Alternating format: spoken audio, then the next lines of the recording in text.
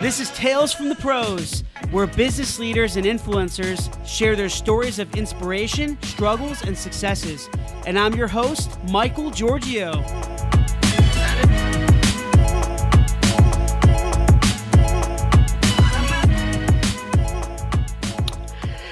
Hey everyone, welcome to Tales from the Pros. Hope all of you are doing very, very well. This is Michael Giorgio, your host and co-founder of Imagine Ovation here in Raleigh, North Carolina on this beautiful 75-degree weather day. I have an awesome guest with me here today, and he is the content marketing expert and keynote speaker, Michael Brenner. Michael, thank you so much for being with me today, man. I appreciate it. Michael, it's a real pleasure. Looking forward to talking to you. Yeah, absolutely. So, Michael, from what I've done a lot of research on you, and I know that you're a globally recognized keynote speaker. You speak around the country or even around the world. Is that right? Yep. Awesome. You're an author of The Content Formula, which we're going to talk about, and also the CEO of the Marketing Insider Group. Mm-hmm. And you work in leadership positions in sales and marketing for global brands like SAP. Is it SAP or SAP? I always wondered that. They say it SAP. Okay, SAP. And Nielsen, as well as for thriving startups. So, Michael, thank you so much again for being with me, and I can't wait to talk with you. I think we're gonna have a great conversation here. So, yeah. So Michael, I really, we talked a little bit about this earlier, and I know you're super busy. Like we talked about, you're speaking around the country, around the world. You're CEO, and you're busy, coaching different companies and large companies and startups in regards to their content marketing plans and strategies. With all that being said, how on earth do you have the time to post so much content on Twitter and all these social platforms? I mean, how do you do that? Do you have like an automated approach, or is it your team? Do you do it manually? Kind of what's your process? Because your content's amazing, by the way. It's just, there's so much of it where I'm like, how does he have time to do that? It's all robotic, man. I've got an AI-driven machine learning robot that does all the content creation sharing for me. No, it's a question I get quite a bit, and really, yeah. And I kind of go back. I mean, I can explain sort of, I could probably spend an hour talking about how I got to the point, that I'm at. But it all really started with, when I first started writing and blogging, and the first mm-hmm. blog post I wrote was that, hey, there's a million blogs out there, and I'm here because I want to share what I know and share things that might be helpful, for folks that are experiencing the challenges that I'm experiencing. And so at that time I committed to, I'm going to write one blog post a week, and I'm going to share, like 4 or 5 things on Twitter every day, and maybe one thing on LinkedIn. And what I ended up doing over the years, that was probably about almost 9 years ago, is I started realizing that some things worked and some things didn't. And some platforms, it makes sense to publish more and to share more, and some platforms it doesn't. And so I'm, constantly testing it. Like even this week, for example, I'm moving from, instead of 1,000 blog post, per or 2 per week, I'm doing one 2,500 word post this week, and for the next 3 weeks. And so I'm basically always testing frequency. Mm-hmm. And, like a platform like Twitter, it moves so fast. I've got some semi-automation there. So for example, when sites like, Jay Bear or Content Marketing Institute, or some folks that marketing profs, people that I really respect, when they share content, right, I automatically share some of that stuff because I know it's good. I know it's helpful. It meets all my criteria. When I do, sharing of my own stuff, that's all manual. So it looks like a lot. It's mostly manual when it comes from me. It's mostly automated when it comes from somebody else, but I would still say manually curated, in some form or fashion, or filtered at some point.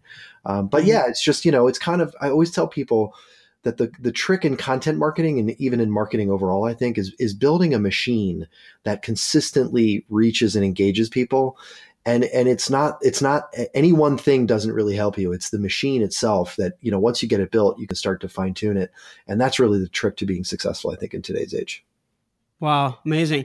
And that's the thing, I saw some of your past interviews as well. And I saw some of your talks on YouTube at the Content Marketing Institute and some other conferences as well. And you talk about your, basically for you, the way you write content, right, and you upload it on all these different social platforms, you're not doing it in certain, like, you don't wake up in the morning and say, oh, for these next 2 hours, you're not going to just socialize. You kind of do it sporadically through the day, right? And I think that engages a lot of your audience because nowadays things are so robotic. You mentioned this before. Things are so robotic, and people don't want to feel that you're just kind of spamming out posts. So when you do it sporadically, it's kind of like, as corny as it sounds, it's coming from the heart, kind of. Yeah, I mean, basically, I've got about 13 tabs open in my Chrome browser right now, starting with Hootsuite and my inbox and my other inbox and Facebook and LinkedIn and, Buffer. And, so yeah, all of these platforms, I'm basically cycling through, I don't want to say hourly, but, probably, I do about 50 minutes of work every hour and 5 minutes of quick filtering and sharing, and 5 minutes to try to stand up and take a drink and go to the bathroom and maybe have a snack, So, I mean, that's pretty much every hour of the day for me. That's cool. I love it. It's kind of like how I am as well. I pretty much just do it on my own time sporadically, but we have certain processes that we follow too. And we'll talk about that. So and this is what I want to kind of backtrack a little bit. So everyone knows you as, you're a marketing expert. You work with large enterprise customers, and like I said, thriving startups as well. But what really inspired you, Michael, to getting in this space? Did you always have a passion for marketing? Not content per se, but marketing, like when you were back in college or when you were a kid? What was your purpose and drive behind all this? That's a really, I mean, depending on how far back you go, I can get more and less specific. So, so like if we go back to, high school, college, like I've got 4 kids now, and I've got one who's in high school and thinking about colleges. And, I tell them, hey, it's rare for somebody to know in high school what the heck they're going to do in life. And I didn't even really know in college. I mean, I knew what subjects I was good at, and which ones I struggled with. I knew early on I wanted to get into the business world. I thought I could be effective. I thought about consulting. I thought about, finance. I thought about, different kinds of things. And like most people, I think in the world, I just took the first job that I got. And, it had really nothing. I was an English lit major, so it really had nothing to do with my degree. But from that point forward, it's just been one continuous cycle of what's working, what do I like, what do I have an interest in learning about. And I actually have a term for this. I love Venn diagrams, and I believe that everything in life can be explained in one. And so I have a Venn diagram for happiness in life. And it's, what do you know, what do you love, and what does the world actually want? And the intersection of those 3 things is essentially, it's kind of like every job I look back on was essentially, I was in 1 or 2 of those buckets, but not all 3. And it's, slowly, I think we all sort of, start getting to the center of those 3 circles. And, and I'd say that I'm lucky enough to say I'm there now. But it's really just been, hey, I was in sales, and what I found was that, trying to sell really hard didn't work, but sitting back and listening to customers and helping them face their challenges, that worked. So then I thought, if I could do this at scale, that'd be a lot more fun. And that's marketing, right? If you can help customers at scale, that's kind of marketing. So I moved into marketing following that. And then, I saw a lot of people creating brochures and, spending hours in meetings talking about colors of logos and fonts. And I'm like, well, that's not for me. But, there is a kind of marketing that does work. And, at the time it was like SEO and paid search and, web, even just building a website, for some companies. Right. And basically, I went through, I guess, what we now call digital marketing, and sometimes, and some people call inbound marketing. But ultimately it just, it was me following that, what do I love? What do I know? And what actually works? And that, for me has been, some form of, let's call it content marketing, thought leadership, digital marketing, storytelling. Those are really the things that in different, sort of conversations and audiences, those are the kinds of topics that I would say I found that I know I love and I think really work. Do you think that I mean, you being a marketer, having all this experience, do you consider yourself a people person? Because what's crazy? I've heard some marketers in different industries that would mention that they weren't really necessarily people. They had good communication skills with people. They were just very strategic. I don't know if I completely agree with that. Do you consider yourself a people person ever since you were little? Yeah, I mean, absolutely. Yeah, me too. And I want to like almost actually kind of say that I'm actually an introvert, which is, it's not somebody who's shy. And that's one of the things that some people think, that introverts are just shy.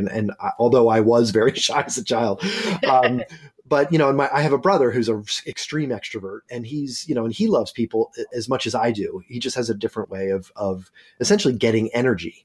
What I find as an introvert is that I get a tremendous amount of energy when I hang out with smart people that I like in a small group, and we have deep conversations about, sometimes it's about fun stuff, sometimes it's about important stuff, but small group interactions is where I get my energy. Interestingly, and I love to speak on stage. A lot of speakers like me are introverts. And it's and part of it is because I think we see the audience as an individual. When I'm on stage, I'm connecting with one person in the audience generally, or a few that I think might be interested and might need to hear what I have to say. I don't see a mass of people. I think for extroverts, it's a different experience. I think, they're sort of feeding on the energy of the crowd. For me, it's really a personal connection. And so, yeah, I mean, I absolutely thrive, in the thought of being able to help people. And it's what, got me into marketing and got me to where I think I am today. Yeah, that's great. I think it makes a whole lot of difference when you have that energy behind what you do and that passion. And I think, and I'm kind of the same way. I mean, I just love people. I mean, this is one of the main reasons why I have this podcast. I love interviewing people and learning about people's stories. And that's helped me to become good in marketing. I at least in my opinion, obviously I'm biased, but I would think that's helped me to get to where I am as well, because I love talking to people and learning about them. And that helps me understand my audience. Right. And it seems like you're kind of the same way. Yeah, I mean, I actually have a little cheat sheet kind of on my desk here, and it's the letters TOE, and it's sort of the not to get too spiritual, but it's kind of the meditation I give myself every morning when I start the day. But it's and end the day really. It's I strive to be thankful. That's the T. Optimistic and empathetic, and empathy is really where I think that people component comes in. Being thankful and optimistic helps me to be, humble and sort of a positive force in the world. But the empathetic, empathy part is something that comes naturally for me and always has. I'm a middle child, and maybe that's part of it. But yeah, I mean, it's that connection, that thought of being able to help somebody was a really early insight, like I said, in my career as a salesperson, where I thought, hey, I've got this thing, I should go sell it. That didn't work for me. But when I sat back and said, hey, there's a guy or a gal across the desk here who's got real problems, and I might be able to help them with that. And if I can kind of empathetically show them what those solutions might be, I found real success in sales. And that same kind of empathy has helped me in the marketing space. We may come back to this topic. I know you wanted to talk about empathy at some point. Absolutely. No, I love it. But yeah, it's a real key for me. And it's a driving force, I'd say, in the way that I approach the world. Yeah, absolutely. Thanks for bringing that up. I mean, I think empathy is huge, and having the right intent behind everything, not just in your career or in marketing or in your content creation, but I think in life is very important. Being empathetic towards people. But yeah, we'll definitely touch on that in a little bit. But I want to talk about, I know that you have a lot of experience in coaching companies and helping them strategize and plan, and companies that are more B2B. And you have experience in B2C as well, right? Or is it more B2B? Yeah, no, I mean, I spent a lot of my career in the B2B space. But most of it's interesting. Like at Nielsen, it was a B2B company, but all of our customers were consumer brands, Coca-Cola, Wrigley Gum, Helene Curtis, Sargento cheese. So I've always had the B2B2C kind of perspective. Since I've been out on my own, it's probably 50-50. I've got financial service companies, I've got healthcare companies, I've got even apparel brands, so it's about 50-50 B2B and B2C. The one thing that the common thread for me is pretty much considered purchase. Like a financial services company is a consumer brand, but they're considered purchase, right? You need to think about whether you want to get a mortgage or, what kind of 401k loans, or loans you're going to get. Healthcare, in many cases is considered purchase. And B2B, obviously software is considered purchase. By considered, I mean, there's a lot of thoughts and a lot of questions and a lot of information that needs to flow. Unlike a stick of gum, hey, I'm standing at the, checkout line at the grocery store and my breath might be stinky. So I'm going to buy some gum. Not really too much consideration there. So, some of those kind of consumer brands are not necessarily, right for me, but I have done some work for those as well. Cool. Yeah. I mean, I you see all these, there's so much noise out there, right? And there's so much noise, there's so much clutter out there and all these social platforms. There's a lot of content. And it just seems like it's getting harder and harder to break through that clutter and through that noise. What do you consider like good content for B2B companies? Mm-hmm. What do you consider good content and bad content? I mean, I think a lot of people can really learn, these marketers that are writing content and distributing content for their whether it's a small company or a large company, doesn't matter, but whether they're, I just kind of want you to provide some type of formula or something mm-hmm. that's going to help a lot of people in regards to their good content or bad content. Yeah, I love this question. And by love, I mean hate. Somebody once asked me, that's how I'm asking. Yeah. What do you choose to write about? And I was like, the first thing that comes to my mind when I think about what should I write about is what really makes me angry. And so mm-hmm. your question, not the question itself or you, I appreciate the question. But this topic actually makes me really frustrated because I think there's a lot of folks that, whether it's their intuition or it's natural instinct, or there's, I think, consultants who've never spent an hour inside an actual corporate marketing department, saying, the days of more are over. We need to create better content. And, you need to choose quality over quantity. Mm-hmm. I almost feel like I'm the only person out there saying that that's all BS. And not that they're wrong. And what I mean by that is I would never recommend somebody to create crappy content. But my point is that we do live in a world where there's a lot of noise and there's a lot of content and it's only increasing. Absolutely. But what most people miss and forget and maybe don't realize is we also live in a world where we're consuming more content.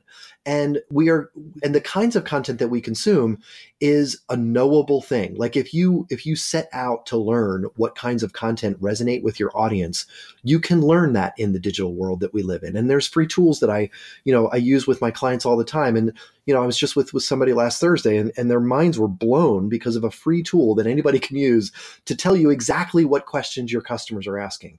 So my answer, the formula, and the reason I get so mad is because everybody's like, don't create more. Well, no, the answer is you need to be the best answer to your customers' questions and answer as many questions as you know the answer to. So don't tell people to stop creating content. You're going to be left behind. But, mm-hmm. if you truly have a desire, like I think many of us do, to help our audiences, navigate the challenges that we all face in this world, then create more better content. So that's the formula for me, aside from more better, is what is better? What is good content? And for me, it's simple. It's going to sound like a low bar, but it's basically just adequately answer the question that your customers may be asking. Like for me, it's, what is content marketing? What's the difference between content and content marketing? What's the ROI of content marketing? What does a good content marketing strategy look like? How do I develop a content marketing strategy? Do you have a template for content marketing? Should I create more or should I create more higher quality? Like all of these questions are good questions that I try to answer in the content that I create. And I would never say, hey, I'm going to only answer one question really well. No, I'm going to try to answer as many of those questions as I can, as well as I can. The other analogy, and if you'll allow me, because sure. I think analogies help. Another analogy I use with people is it's like food. It's like eating. Like you would never tell somebody, hey, only go out to one restaurant in the next 10 days. but go to the best restaurant in the world. You would never tell that to somebody. We eat every day. We eat sometimes 3, sometimes 7, sometimes 10 times a day. Sometimes that stuff we eat is, it's a bag of chips. And sometimes it's a really good steak from a great restaurant. The bottom line is that we're eating regularly every single day. And we're choosing different levels of quality every time we eat. So as a brand creating content, we should seek to create as much content as we can that's not bad, right? No one seeks to create a meal that stinks. No one seeks to go out and eat a meal that stinks, right? So make it edible. Make it a good answer to a decent. That's a great analogy. I love it. Yeah. So it's it's like, hey, don't create stuff that makes people barf, but but so make it edible and make as much of it as you can, and every once in a while make it great. And that's, I think, the formula for great content. So it's a lot about consistency, but I mean, and that's the thing I want to talk about on the quality side of things. What's considered? Because I have this question too. What's considered good quality? Is it the types of images to use? Is it the maybe video? Is it the length of the video? Is it the quality of the video? Or do you think it's more about the overall message? Do you think it's not even necessarily the types of content like video or audio or written? Or do you think it's the actual message that you're trying to portray to your target audience? Yeah, you're leaning into or sort of inferring another one of my favorite ranty kind of questions. And it was something I faced at a former company with a boss who was really smart and I had a lot of respect for, but who he and I disagreed pretty adamantly about this topic. And it was what I call the unique point of view trap. And I was, as you can hear me, explaining in some of these questions, I believe in consistent quality content. Answer your customers' questions every single day as often as you can, as well as you can. And his point of view was, no, we should only create content that reflects our unique point of view. And my response was that if we create, the tree that falls in the forest that no one's around to hear, then it doesn't have an impact. So, so there's sort of a middle ground here, but my response, and I actually wrote an article that now ranks for the term, what is thought leadership? To me, thought leadership is not necessarily about being unique, but it's about being uniquely valuable. And so I don't buy unique selling propositions because you know what? This is the truth that no one wants to talk about. Nobody cares about what you sell. Nobody cares about your product. No one really cares about how unique you are. People just want the solution that's right for them at the time that they're seeking. Michael, I want to stop there. I want to take a second to for people to marinate that, for that to marinate. Let it marinate. Because I completely agree with that. I think there's so much salesy content crap out there. And you could tell from the passion of my voice, right? Because you see so much of this out there all over, especially on Facebook and Twitter. And actually, me and Jay Bayer talked about this a few weeks ago. There's so much salesy content. It's unbelievable. And anyways, sorry for interrupting you, but I thought I wanted to just take a second for people for that to kind of marinate, because I think people need to realize that you don't have to just directly sell something through your content. You can do it indirectly. You know what I mean? Absolutely. So, and again, it's about, awesome. we choose the brands who we believe are uniquely valuable, not the brands that we think are just unique. Like no one says, hey, I'm going to go buy that, buy that piece of software because it's really unique. It doesn't happen. Like, hey, we looked at software solutions available in the marketplace, and this was the one that was uniquely valuable to us. And so nobody cares about what you sell. They only care whether it meets their needs. And so, that's why I come back to that with content. And I do think we should marinate on that thought. It's also true with content itself. And I do a lot of coaching with executives who want to become spokespeople and want to become thought leaders and want to become recognized in their industry as experts. And they, a lot of them, and I was in the same boat, a lot of them really fear that first post that they're going to write because they're like, oh, every word is going to, potentially damage my reputation. And I have the same conversation with them. Nobody cares about whether your post is 500 or 535 words. Nobody cares if, you have the greatest picture, to support your content in the world, as long as it's not, stolen or copyright infringed. There's a bar we have to get over. after that, people are just really, asking the question, is this answering a question I have, solving a problem that I have, or entertaining me in some way? And that's really it. So yeah, I think these are all counterintuitive things. We'll get to that. I want to get to that later, but I think the secret to success in marketing is often these counterintuitive realizations that, if we just let go of that natural instinct to want to sell all the time and open up and be real people, we can actually engage at a lot higher rates.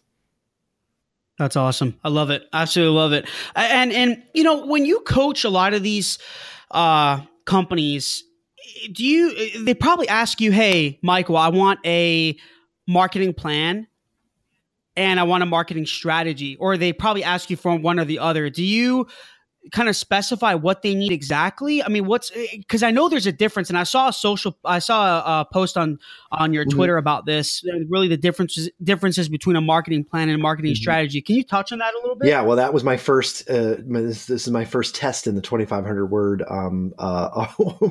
blog article. So it's a question. It's a question I get all the time. What's the difference between a strategy and a plan? And interestingly, and this is something I learned when I first launched the business, thinking that I was going to be doing a lot of work with brands that needed help with their strategy. And when I went out and I started talking to folks that I knew and people in the industry and prospects and leads, a lot of them said to me, my job is to develop the strategy. I don't need you for that. I need the plan. I need the tactics. I need the execution. And so, what I learned very quickly was, well, okay, let me see it. Oh, well, it kind of sits in different places. It's in my inbox. And, I gave that presentation. It's confidential. The bottom line is everybody thinks they have a strategy. Many people think they own developing a strategy. And so few people have actually written it down. So few people have actually documented it, shared it with anybody, and gotten approval on it. And so, that's one of the main differences. One of the main key differentiators to successful marketers that I see is that they've got a strategy that they've not only thought about, but that they've identified and they've documented it. And then they've shared that. They've gotten approval from their boss and they've shared that with their teams to gain alignment of, strategy. Many people, there's a lot of analogies on strategy. And, for me, it's just, hey, where are we going? And how will we know we got there? It's just simple things like that. Like, what is the goal and how are we going to know we achieved it? So is that kind of more based on analytics and research, you think? Or is a lot of it just... Yeah. So for me... I would think so, right? I mean, I spend... When I do a strategy, when I work on strategy with clients, I use surprisingly few inputs from them. And the reason I do that is I say, listen, I want to build a picture of the world according to the world, not according to you. And, according to your customers. I want to present back to you a mirror image of what you look like to your customers, not what you think you look like. Right. And then start walking through the strategic framework steps of getting to a defined strategy. And so I always say that there's a certain magic that happens when we do that. I start with an assessment of sort of like, here's what good looks like, here's what you look like, and here's the gap and how we can fill it. I mean, that's basically it. And there's always a certain magic that happens in the rooms where I present that kind of assessment, where senior people, mid-level people, junior people, and mostly the newest people are like, jumping up and down in praise of what we're talking about. But the magic is that there's alignment in that it's impossible to disagree with it. It's not opinion, it's fact. And so it's definitely research-based. And again, back to this digital world we live in, it's a knowable thing. Like, I can tell you what your your online share of voice is. I can tell you how many people search for your company versus how many people search for the category of the product that you sell versus how many people search for your competitors. I can tell you how much content you create that you think is awesome that actually stinks and never gets shared or seen by anybody.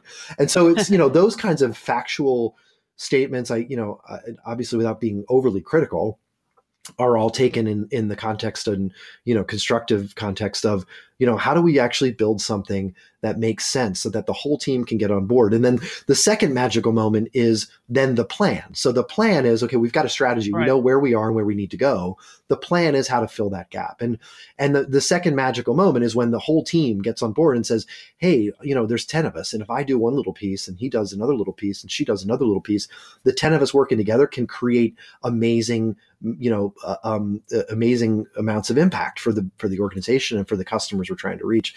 So I really love, as exhausting as these workshops that I do sometimes can be, I'm almost always just energized and grateful coming out of them, just grateful for what I get to do in life because, I just think that it fills a gap that a lot of folks have. That's cool.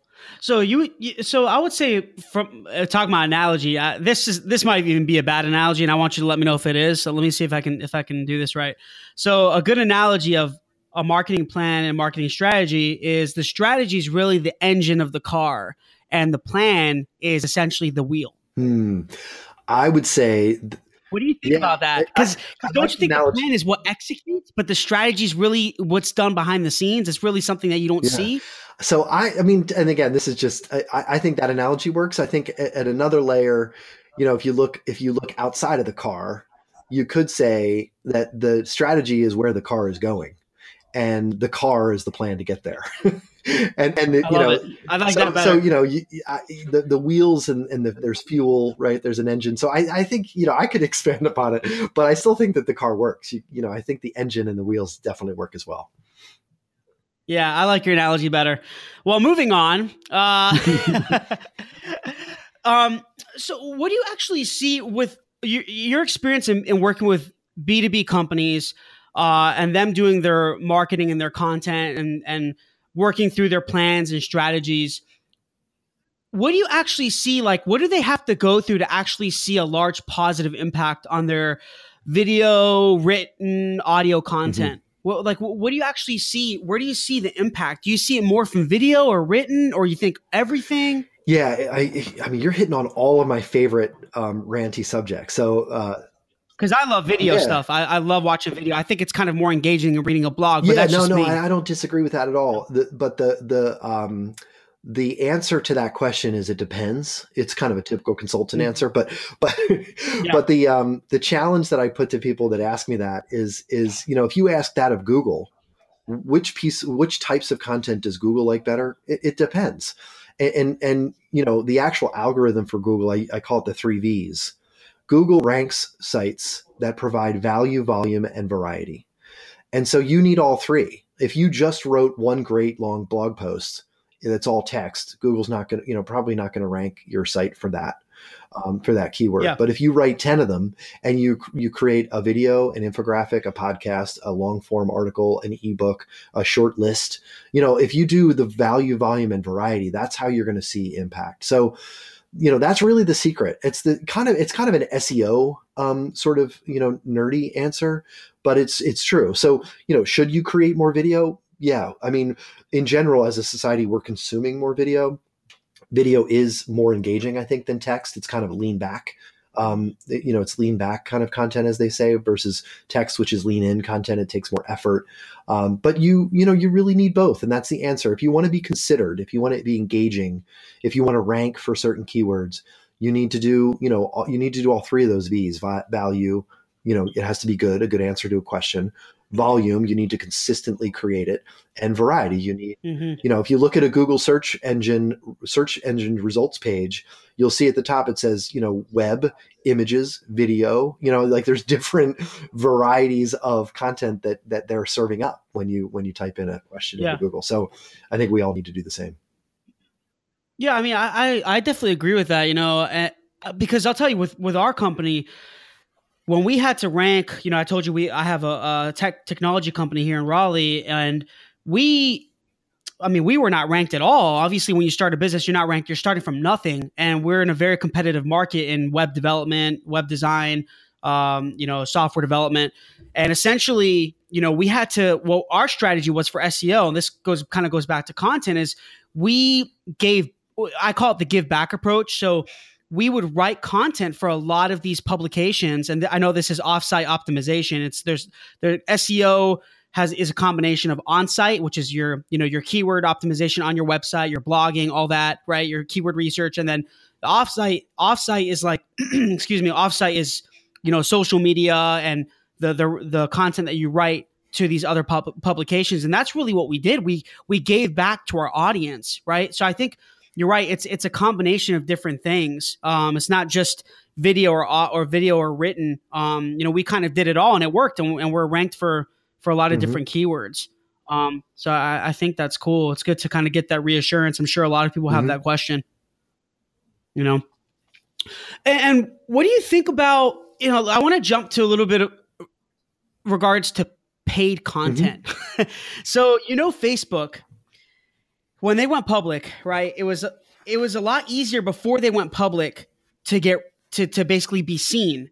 But now you'll see that it's a lot, at least from what I think, it's a lot harder. And me and Jay Bayer were talking about this a few weeks ago, that once Facebook went public, obviously they're, they want to make more money. They're I get it. Trust me, I understand it. But the thing is like, do you agree with that? What do you think about that in regards to paid versus organic content on Facebook or even some of these other platforms? Yeah, this is another, area where I think I have a different perspective maybe than some other folks. And, and I love Jay. I've talked to him a lot about this. And, I think what happened is there were folks who got onto Facebook back when you could and be successful with that. And then they saw their success diminish and they freaked out.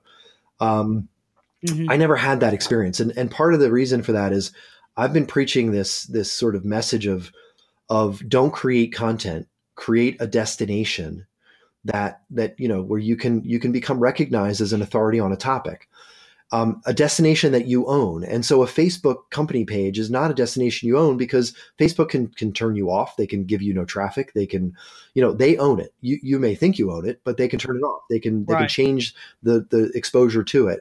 But your company.com, your website or a blog that you may have as a subdomain of your website, that's something you own. No one can take that away from you. And so I always looked at Facebook and Twitter and LinkedIn and now even Instagram and Pinterest and God forbid Snapchat as just distribution mechanisms. Taking the messages and the content I was creating that answered questions and sending it out into the world to the people that were asking those questions and on the platforms that people use to engage. So that's the first thing. Content marketing requires this perspective and this belief and understanding that you are publishing first on the destinations that you own, and you look at those other places, those social media outlets as destinations where you can engage people where they are. So that's the first important point. The second thing on your question specifically on paid and organic is that, it's becoming very, very difficult to gain exposure organically on Facebook. There are people that are actually doing it. Those recipe sites, they're doing a great job with those little, 30-second video recipe videos and things like that. Millions of views, and there's ways to do it. But the bottom line is, when I consult with companies, I tell them, I use the 1/3 rule. You should think about in your first year, spend about 1/3 of your budget on building the destination. And that would be with somebody like you, building out a website, a web presence, a customer experience that's digital and modern and engaging. Spend the other 1/3 on creating content. You've got to invest in creating customer-focused content and then figuring out how to optimize the journey down to to a lead or a sale or whatever it is. The third piece of that budget is distribution. And I would call it paid distribution, over other terms like paid media or whatever. And what I mean by that is, boosts on Facebook or sponsored updates on LinkedIn, which are really, really effective for a lot of my B2B clients. Or even recommendation engines like Outbrain and Taboola. These are all content distribution platforms. They're not necessarily paid ads. And there's a difference. Like, I can go on Facebook and see an ad for fish oil. That's a paid ad.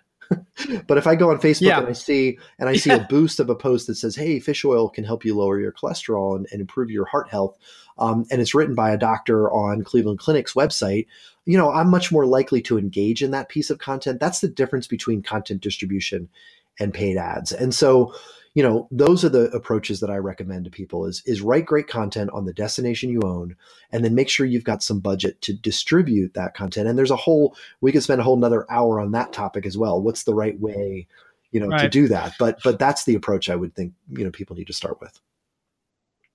That's cool. I love how you said that, the difference between distribution and actual paid content. I don't think a lot of people think about that. I think, I definitely think that there can be a plan implemented for that as well. I know that you probably talk to a lot of your enterprise level customers about that, right? In regards to how to actually execute that properly.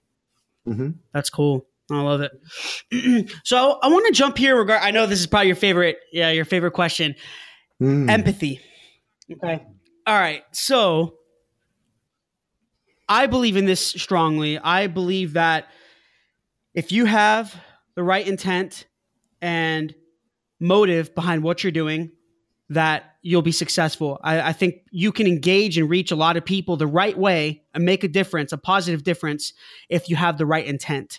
And even Google has a lot of articles written about this, that their algorithms even so complex that they can even monitor the intent behind your content. Now, they're not going to say whether you're a good person or a bad person or whatever it is, but they're going to know what your motives are, right? If you're trying to be salesy, or if you're trying to actually engage your audience the right way by providing value, right? And that's the way I think of it in regards to creating content. I think you have to have the right intent and be empathetic towards your audience when creating any type of content. And I think even that goes to when you're building your business.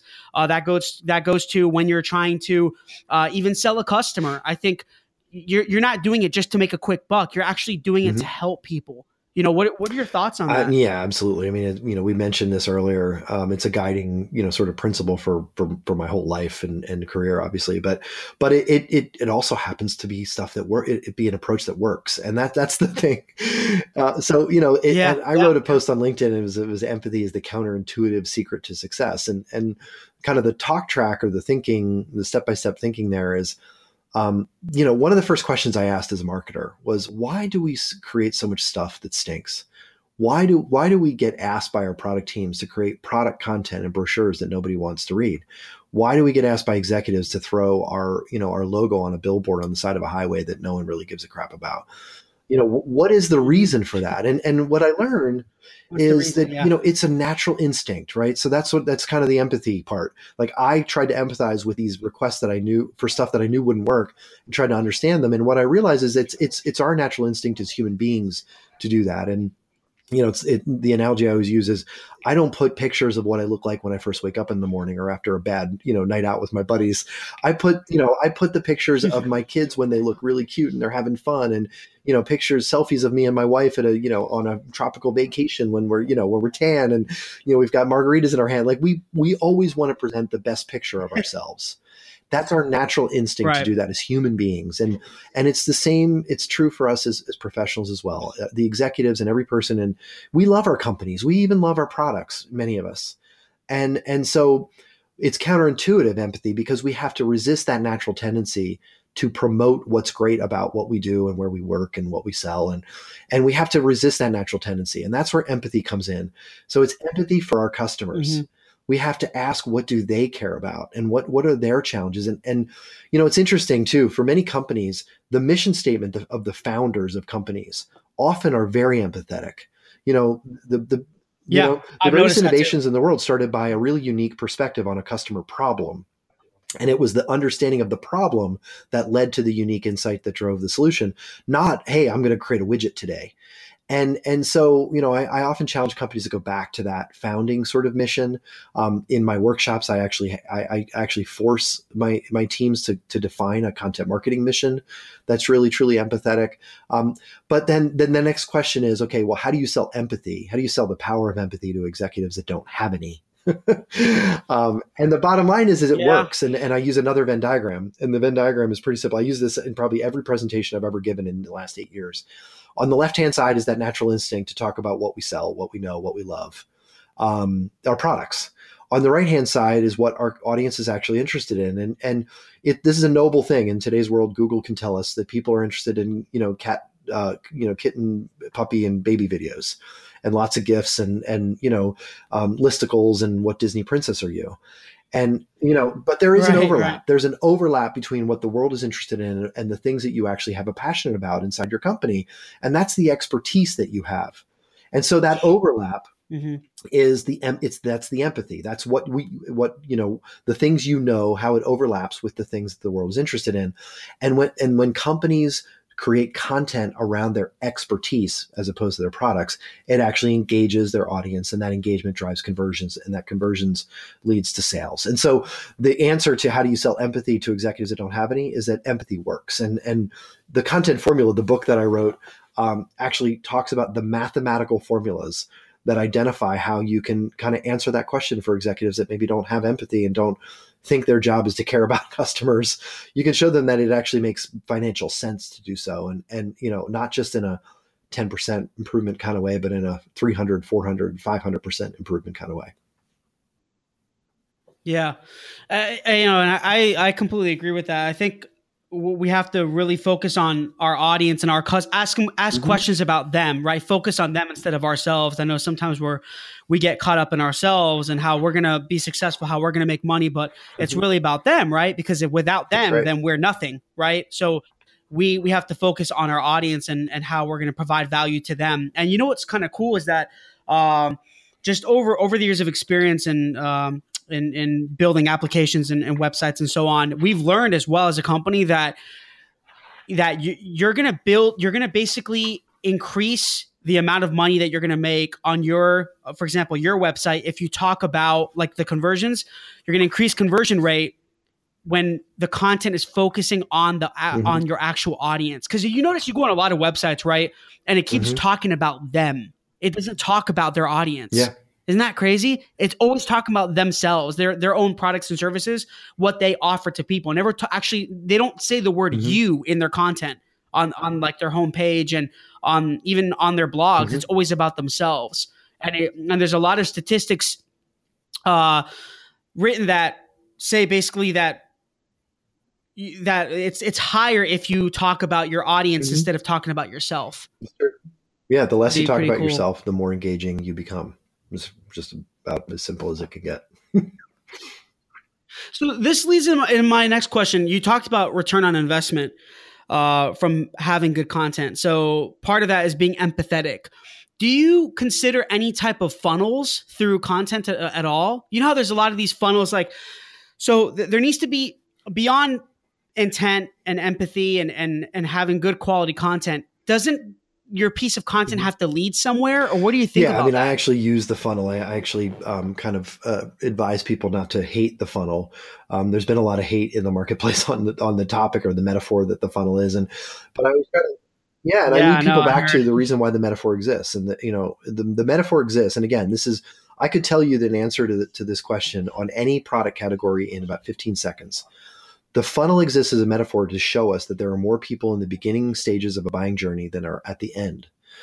And so that's why the funnel metaphor exists. There's a lot of people that are starting out. There's less people that are in the middle trying to figure out how to get it done and what providers to look at.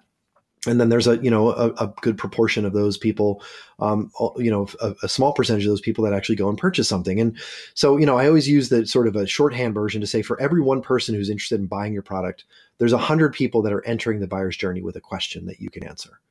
And for every, for every one person who's interested in buying your product, there's about 10 people that are deeply involved in understanding how to solve that problem. And you can answer those questions.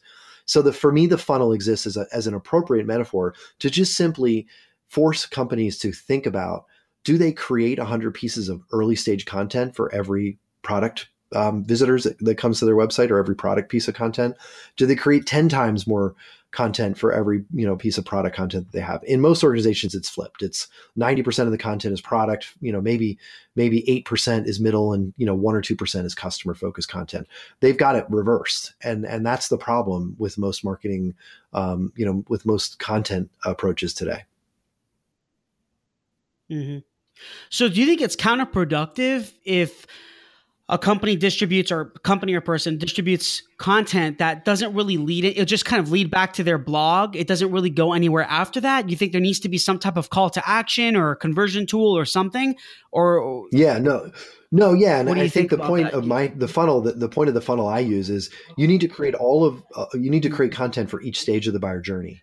And if you do, you'll naturally lead people from an early stage question to a middle stage question to a potential product, answer. But you also need to, that's from a content perspective. You also need to do that by type. And so, like a listicle Yeah. or an infographic or a short video, explainer video, logically leads to maybe an ebook that somebody might download and have to give you their email address for. So it's not just content types, but content topics as well. And if you map those each to the buyer's journey, you're going to get people, I almost hate to say it, but it's not like you're forcing people through the funnel, which is why the funnel analogy is really awful. But they will naturally self-serve down the funnel. They will move from an early stage. If you're answering all of their questions from early to middle to late, they will move on your site. You will be the provider of the answers to those questions by stage. So they'll naturally, organically move down the funnel. But in some cases, it requires a change in approach and optimizations and testing, obviously, to the types as well. And that's why, I usually work with B2B companies on creating things like ultimate guides or buyer's guides, because those are folks that are really interested in solving the problem and are really good, highly likely, leads to turn into sales. But nobody's going to land on your site to download your buyer's guide unless you answer an earlier stage question first. And, so maybe sometimes starting at the middle is a good place to start. But when you do that, you have to answer all of the questions at each stage. And so, by starting in the middle, you kind of force yourself back to the beginning, and then you end up in the end. So it I don't know if that made sense in speaking to it. Visually, I can show it when I'm pointing at the funnel, but that's really the trick is, make sure you've got content at each stage of the journey, and by topic and by type. Yeah. Understanding the buyer's journey. I know you spoke. I saw your speech on. You basically showed this diagram, and I think it was the Content Marketing Institute. You've probably spoken there many times, right? They had this conference, and you talked about that. I thought that was pretty cool. Yeah. So, where do you think content marketing is headed, Michael? Do you think because technology is evolving, artificial intelligence, automation, video is evolving every single day. That's very hard to keep up with, in fact. But where do you think it's headed? Do you any trends? So it's funny. Like I've done predictions every year, and I used to actually write a post on predictions, and I've kind of stopped doing it because the predictions I've made in each of the last probably 8 years, many of them haven't really come true. And so I've found myself recycling ones, but so I'll go back just one year, 2017. My predictions were basically the content would need to become more visual, more personalized, and more human. And what I meant by that is, visual, we're consuming more visual content. So video is important. Video is also very difficult for many brands to kind of wrap their hands around. Personalized in the distribution, the best newsletters that I get are newsletters from companies that have looked at the content consumption patterns that I've had with them or in other places on the web, and they deliver something that's really right for me. Business Insider uses Sailthrough as one example of a company, a media company and a technology provider that provides that kind of personalization. OneSpot is a company that I've done some work with that does content personalization, on your website, in your email, as well as off domain, meaning, Michael, you might be on, CNN, but you'll be seeing an article from my website because I knew you were there at one point. So there are companies that do personalization pretty well. And then humanization is the topic that I leaned into on 2018. And the thought there is people, if you look at Edelman's Trust Barometer, they do a research every year that shows what people trust. And it's probably no surprise that media organizations are being distrusted. Political, politicians obviously are being, certainly not trusted. Even executives in companies, even professors, folks, thought leaders that used to be, folks that we used to think of as, really, really trustful sources of information, we're now starting to distrust more and more. Who are we trusting? We're trusting, typical employees of a company, people who are just like me, my friends and my family. And so when I talk about humanization, what I mean is that The days of like reaching a million people with a Super Bowl ad, the days of that having real impact are over, because we don't trust ads. We don't trust messages from big brands. We don't care really even so much about spokespeople or CEOs or politicians. But when somebody that's just like me, a fellow employee, another professional in the world, sort of shares the content, shares the expertise that they have, those are messages. That's content that we're actually trusting more and more. In fact, Edelman said it's up almost 25% in the last 5 years. The amount of trust we have that's in content coming from people just like us. So humanization of content is one of the big trends that I talked about in 2017. For 2018, and I don't want to go too long on this question, but in 2018, I've kind of combined some of those things, and I've said that marketing actually needs to take on culture. In order to create personalized and humanized messages, brands need to activate their employees. And in order to do that, you need to have a culture of employees that want to actually share what they love and what they know. And so that's my big prediction for content in 2018 is marketers need to start taking on culture inside their organizations and thinking about talent management, employee engagement, and some formerly thought of HR type topics, because the only content that's going to work in the future is content coming from somebody who's just like me. That's awesome. Mm-hmm. Yeah, I appreciate that. That's some great insight. I love the humanization factor. I think as you see a lot of even just watching TV, right? And there's so much. I think that we need to really add more trust. Mm-hmm. There's not enough trust. You know what I mean? I think by going back to the empathy and motives for what you're doing, people can trust you, and if they can trust you, they're going to trust your content. That's it. At least I think. So that's pretty cool. So, I know you have a book, Michael. Tell us a little bit about your book. So I already mentioned it. It's The Content Formula. It's co-written by myself and Liz Bador, who was a former colleague of mine at a content marketing technology company called NewsCred. We were both working together. And we did a webinar. It's kind of the funny story behind it is we did a webinar with 200 slides on math. And the reason for that was the biggest question we were getting from CMOs and marketers was, what's the ROI of content? And we always had good answers, but it never seemed to resonate. And so finally we said, we're going to do a webinar. And it was, it was an hour long. We had 200 slides and we're like, no one's going to come to this thing. No one's going to like it.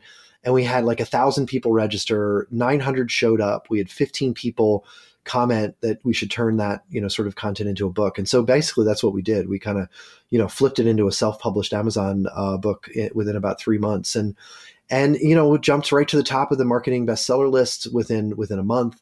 We've got, we're kind of a big deal in Japan, by the way, in case you were wondering about content marketing across the world. Japan is really into the content. Yeah, I'm not so sure if we're a big deal here in the United States, but Japan. I just think that they, and I knew this from my days at SAP. I think China and Japan and many Asian countries, Southeast Asian countries, are kind of ahead of us when it comes to content. Talk about noisy worlds. I mean, think about all the content flying around. All the folks that are on active and social in China. So they're kind of getting content marketing and figuring out the need to define ROI before even we did. But anyway, so the book was basically like, hey, you can't read this book and not know the answer to the question, what's the ROI of content? And, we talk about how to build the budget and get define a business case that executives will buy into, and then get down to the brass tacks of actually measuring it with real math. And so that's the book. It's a practical book. It's not going to win a Pulitzer Prize. It's not going to inspire you to go and create your next TED Talk. But if you're struggling with the question of not just content ROI or content marketing ROI, but marketing ROI overall, then it's a quick plane ride read that'll hopefully answer that question for you. Cool, love it. I'm actually might even see if I can buy it on. It's on Amazon, and we're also if you come to marketinginsidergroup.com, you can get a PDF version that you can download for half price. So, I'm kind of trusting my audience not to share it out after they buy it, but it's there's so much good stuff in there that I really want as many people to see it as we can. So we decided to go with that offer. Awesome, Michael. So, what advice, just to kind of close things out here, what advice would you really give to B2B marketers so they don't make the same mistakes that you've encountered from you coaching and teaching other companies? Yeah, I mean, probably the biggest frustration I've had is when I've worked inside bureaucracies, and I think just about everybody, I think every company I've ever worked in was bureaucratic to some extent. And so, Yeah. if I could go back and do it all over again, in every interview, I would ask the question, are you willing to support the ideas that I have to my boss? I would ask that question. Actually, I was interviewed by Huffington Post on this, the one question to ask before your next job interview. And because it's a real passion for me, because I've had jobs that I've loved. I've had jobs where I've had more success than any time prior in my career. But I hated my job because I didn't really love my boss, and my boss wasn't supportive. And so, nobody wants to go work for a bureaucrat. And there's so many inside companies, large and small, including nonprofits. Sometimes the politics are even expanded and amplified inside smaller organizations. And so that's my one piece of advice. And it's not really marketing advice. It's kind of overall career advice, but ask your boss if they support their team and the ideas that they have, to the point where they're willing to build a business case and help, sort of support, visibly, vocally, publicly support new initiatives and new ideas that come from their team, as opposed to the typical management, manage and control style of, the CEO told me what to do and I'm telling you what to do. People just don't want that kind of job anymore. And maybe they never did, but I know I never did. And so that would be my advice. Love it. And I always ask these three, so I call it the three hows. Every single person I'm interviewing, they have something different. Well, actually, that's not true. Some are very similar. I've had some really different answers from some people I've interviewed, but I was asked the three hows. So how do you define failure? How do you define entrepreneurship? And how do you define success? Okay. So one at a time, right? So how do I define failure? One at a time.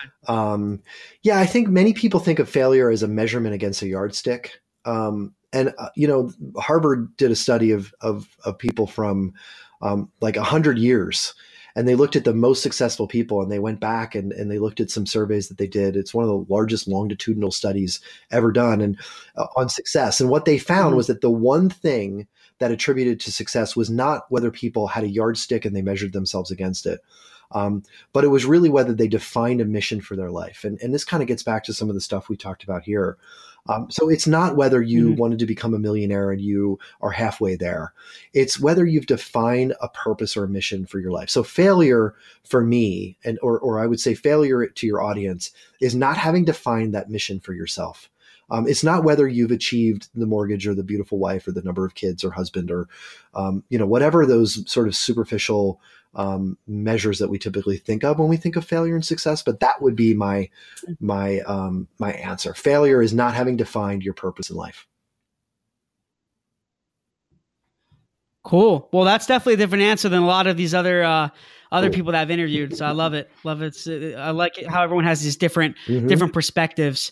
And what do you think about entrepreneurship? What is entrepreneurship? Yeah, I mean, I think everyone is an entrepreneur, and that's something that I think many people get wrong. Some people think that I'd love to go work for an entrepreneur. I'd love to start my own company someday.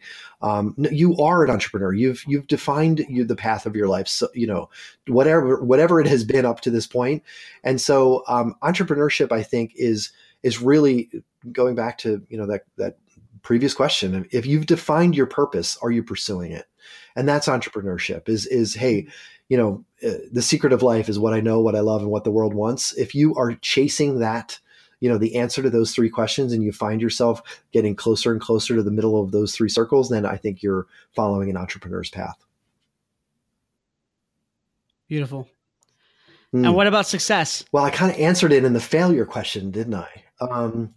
So yeah, I mean, I think I guess my first instinct is to answer that question to say that success is when you are able to actually live your life for other people. And for some of us, for me, it was, it's kind of, like I said, it's something I start my whole, every single day with, and think about how thankful I am and optimistic and, trying to be a positive voice in the world, not just in marketing, but, everything that I do, and being empathetic. But, so I think success is, just being able to live for other people. and having the humility and the strength to be able to do that.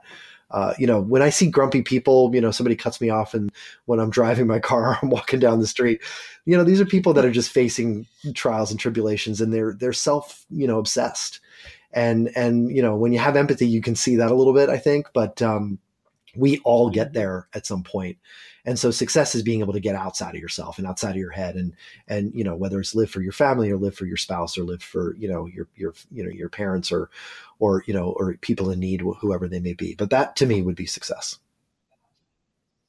Amazing, man. I love it. Oh, this is all was so great. I think a lot of people can really learn from you and your insight and your knowledge. And, this is exactly the reason why I do this. So I really appreciate it.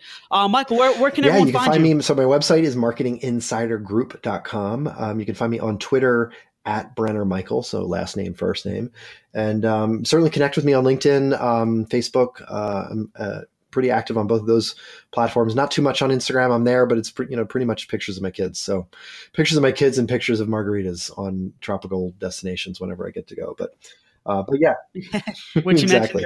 But yeah, feel free to reach out. I'd love to connect and happy to help anybody if you have any questions. Perfect. Awesome. Michael, thank you so much, man. I really appreciate it. It was an honor having you here, and can't wait for this episode to launch. I think it's going to, like I said, it's going to help a lot of people. Thanks. So really appreciate it. Thank you everyone for listening. This is Michael Giorgio, your host on Tales from the Pros, and until next time.